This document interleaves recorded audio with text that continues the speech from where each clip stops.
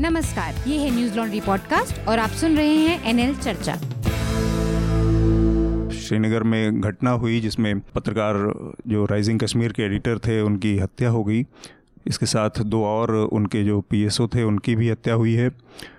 कश्मीर की जो हालत है उसमें एक्चुअली देखा जाए तो काफ़ी समय से पिछले जो पत्रकारिता और उसमें उसकी जो स्वतंत्रता का जो दायरा है वो लगातार सिकुड़ता रहा है। जो हमने देखा इसी साल जो रिपोर्ट आई है रिपोर्टर्स विदाउट बॉर्डर के नाम से, उसमें भी भारत का जो पत्रकारिता के जो मानक है या जो उनके नंबर्स आए इस सर्वे में वो 138वें पायदान पर भारत था।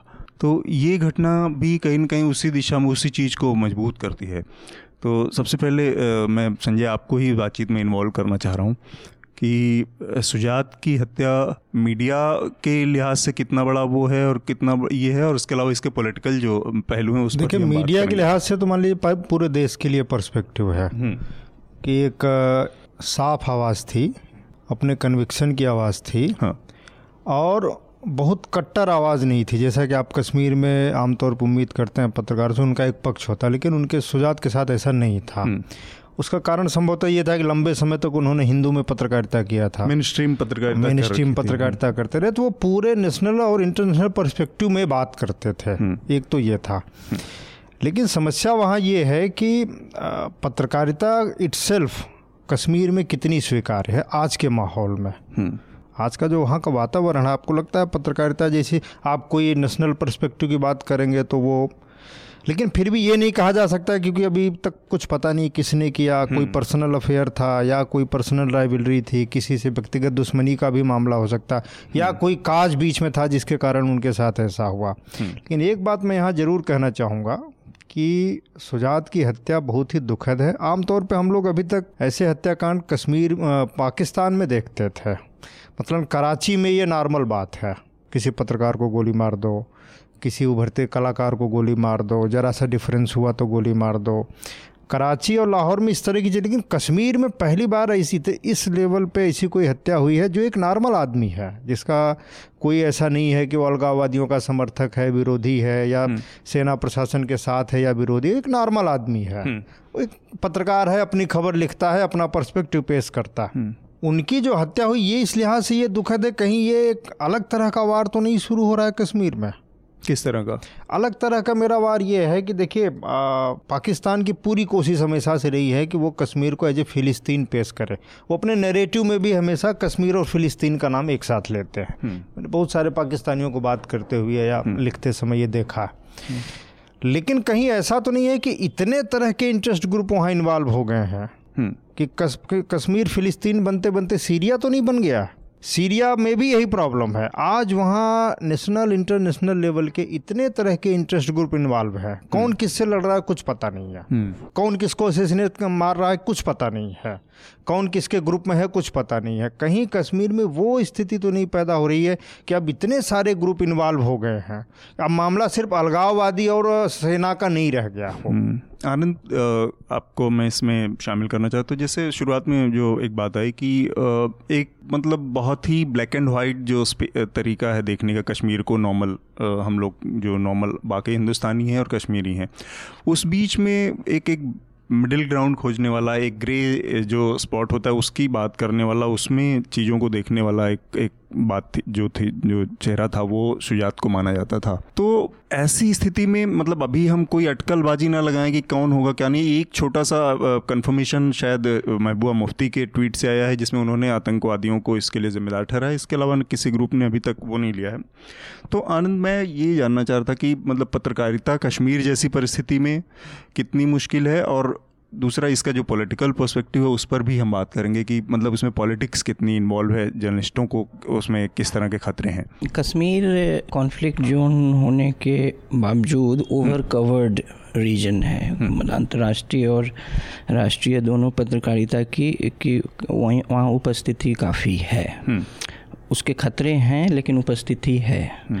ग्रे जो शेड है, जैसा कि संजय जी बोल रहे थे, वो एक संभावना है, क्योंकि सुजात जो हैं कुछ के लिए मॉडरेट वॉइस होंगे, लेकिन कुछ के लिए वो उतने भी मॉडरेट नहीं थे।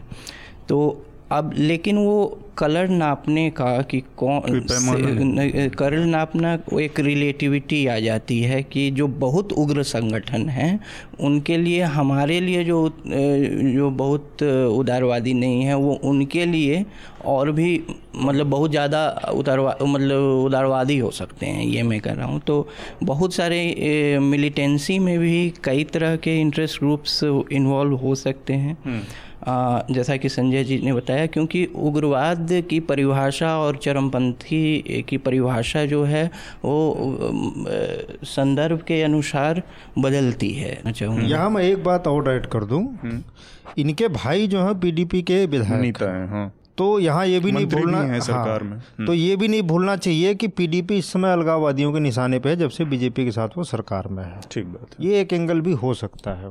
खैर ये तो हम अंदाजा लगा रहे हैं, लेकिन तो ये वो अभी मतलब अटकलबाजी के दायरे में ही है सब।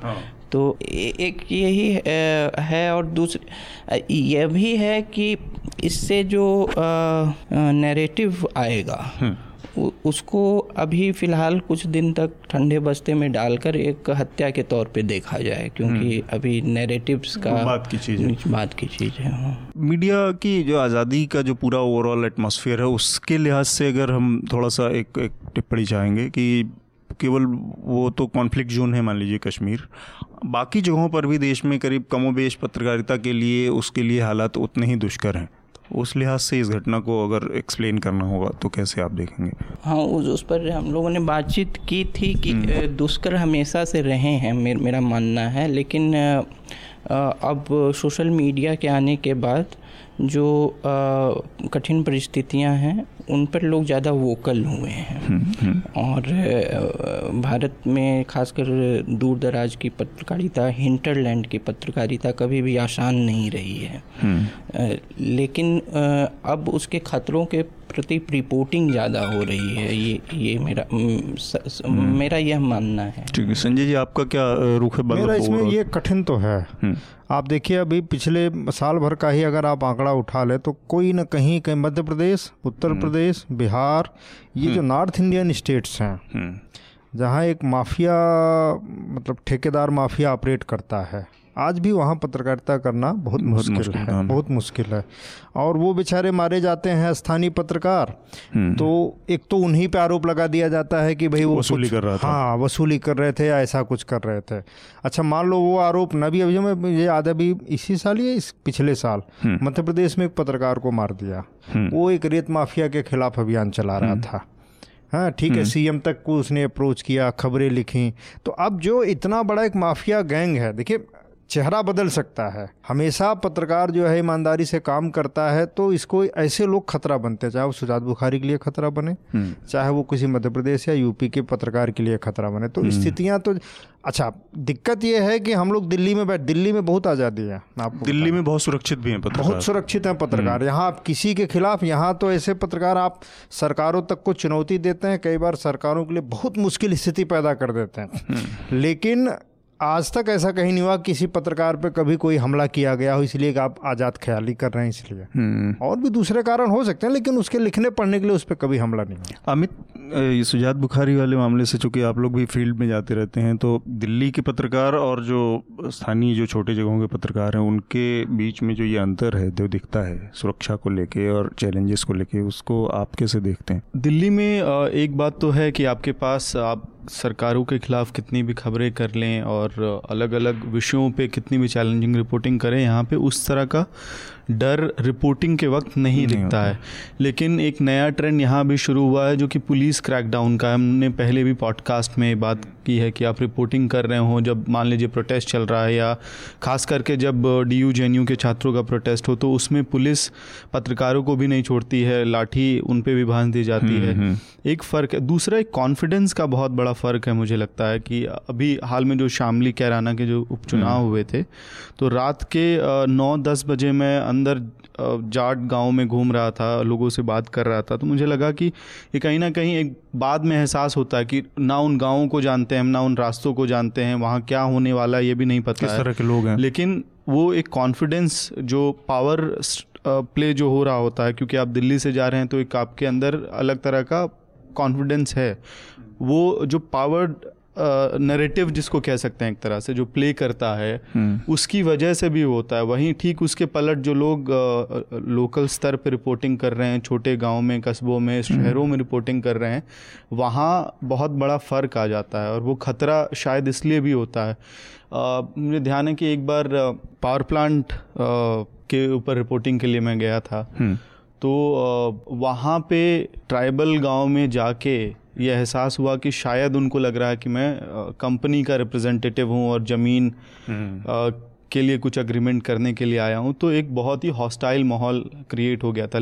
और ठीक उसके पलट अगर कोई लोकल पत्रकार होता तो उसके लिए स्थिति और ज़्यादा खतरनाक हो सकती थी वहाँ पे। बट द फैक्ट कि दिल्ली से आया था मैं, तो वो वाला फैक्टर बहुत काम करता है। यहाँ मैं एक छोटे से घटना बताऊँ। भट्टा परसोल सबको मालूम है, वो जो 2012 में हुई। 12 में मैं खुद वहाँ गया था भट्टा परसोल, और वहाँ एक नहर बहती थी। तो नहर बैरिकेटिंग थी। अच्छा, हम अपनी गाड़ी से गए, मतलब हमारे पास बाइक थी, हम चले गए और जाते जाते जो है हम बिल्कुल वो नहर क्रॉस कर गए। जब नहर क्रॉस कर गए तो देखा दोनों तरफ छावनी जैसी बनी हुई पीएससी की, और वो मुझे बड़े अजीब नज़र से घूर रहे थे कि ये कौन है, कहाँ चला जा रहा। खैर मैंने अपना वहीं गाड़ी रोकी, फिर वहाँ एक मंदिर था, वहाँ से फिर मैं वापस आ गया। लेकिन मैंने वहाँ ये देखा कि जो पत्रकार, दिल्ली के भी पत्रकार थे, वो नहर क्रॉस नहीं कर रहे थे। उनकी सारी ओवी वैन, सारी गाड़ियाँ वो सीमा थी, बाहर से वो नहर ही सीमा थी, इसकी इधर थी। जबकि वहाँ आरोप यह था कि पुलिस ने काफ़ी अत्याचार किया था।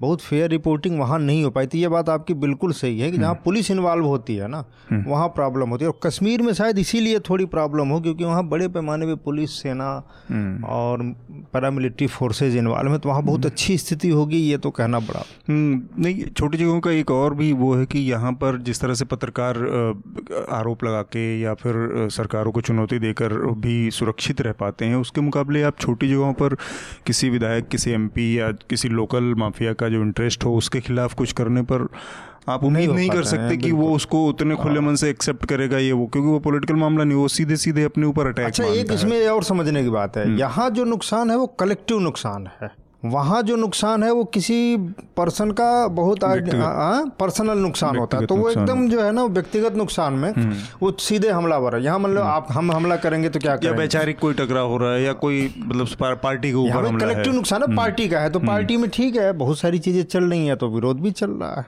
वहाँ कोई एक एमपी का नुकसान हो रहा था तो पर्सनल लेता है, वो सीधे सीधे आपको पकड़ता है, भाई क्यों नुकसान पहुंचा रहे हो। तो अभी ये इसलिए ऐसे खतरनाक है कि अभी डेमोक्रेसी में इतना मैच्योर होना बाकी रह गया है हमारा कि हम विरोध को भी उसी सहजता से स्वीकार कर लें। न्यूज लॉन्ड्री के सभी पॉडकास्ट टिचर, iTunes और दूसरे पॉडकास्ट प्लेटफॉर्म पे उपलब्ध हैं। खबरों को विज्ञापन के दबाव से आजाद रखें, न्यूज लॉन्ड्री को सब्सक्राइब करें।